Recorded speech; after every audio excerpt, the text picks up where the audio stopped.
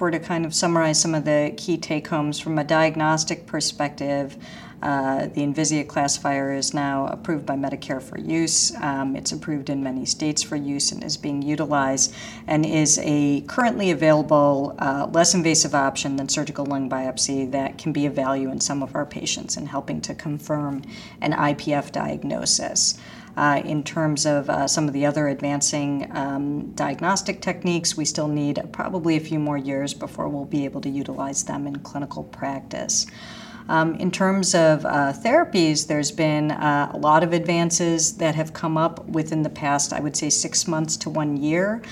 We've seen for nintedanib and pirfenidone both that there are emerging data that they may be able to be utilized in conditions other than IPF. With nintedanib, we saw the census study get published this year, and we see that in patients both on background MMF therapy and not on background MMF therapy, nintedanib appears to slow progression of lung function decline.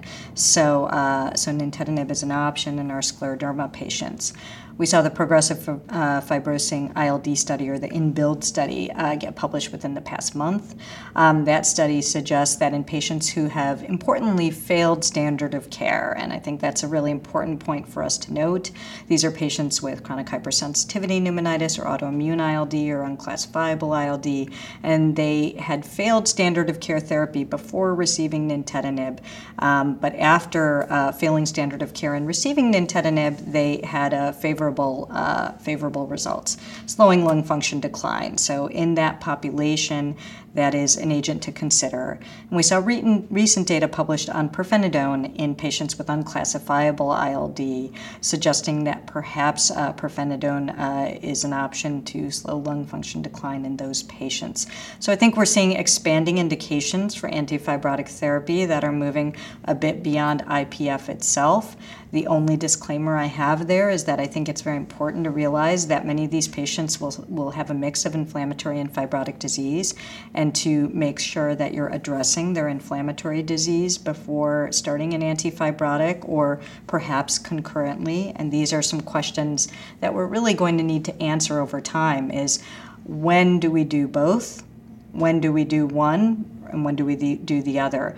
And I think we need more data to understand the answers to those questions. I think a universal message in the interstitial lung disease sessions here has been the importance of clinical context and multidisciplinary diagnosis, even with the new techniques that are available, including cryobiopsy and genomic classifier. We still are not going to get away from the need to coordinate the clinical, pathological, and radiologic aspects of the case to make a correct diagnosis. The other thing I think is really important is getting to the right diagnosis, because as we understand a bit more about the utilities of antifibrotic therapies like nintedanib in diseases other than idiopathic pulmonary fibrosis, such as in the census study looking at systemic sclerosis-related ILD, that it still is important that we know the diagnosis that we're making, but we understand that there is more utility than perhaps we previously understood for these antifibrotic agents in progressive fibrotic interstitial diseases other than IPF.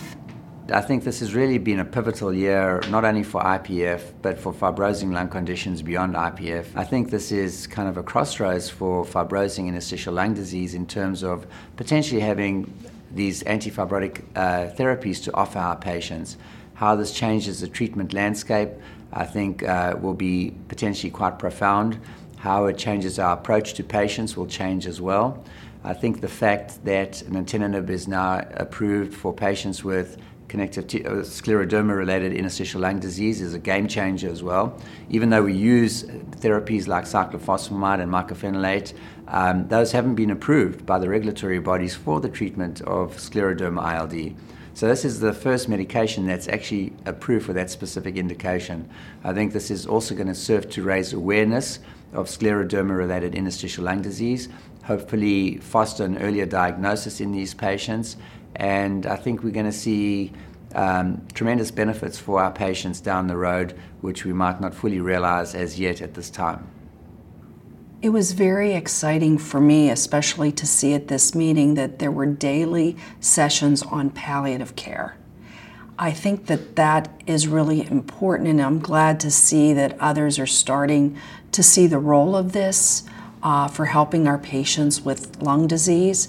And an important factor is some providers don't want to bring it up because they're afraid that it's taking away hope.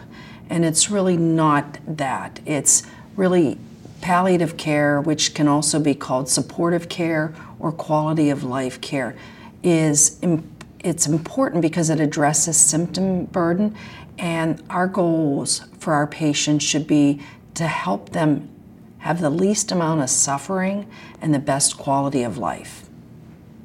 It was very exciting to see the energy with the Women in Medicine movement at this meeting, and I attended 2 separate sessions where they spoke about the importance of negotiating and speaking up when you feel that you may be wronged. One of the interesting topics that I heard and I thought was really very important was that sometimes women are passed over for opportunities because perhaps they have a baby at home or a few children and they wouldn't have time. But the message that was sent was it's really important to allow them to make that decision and not to make decisions for other people. So I thought that was really very interesting and very important.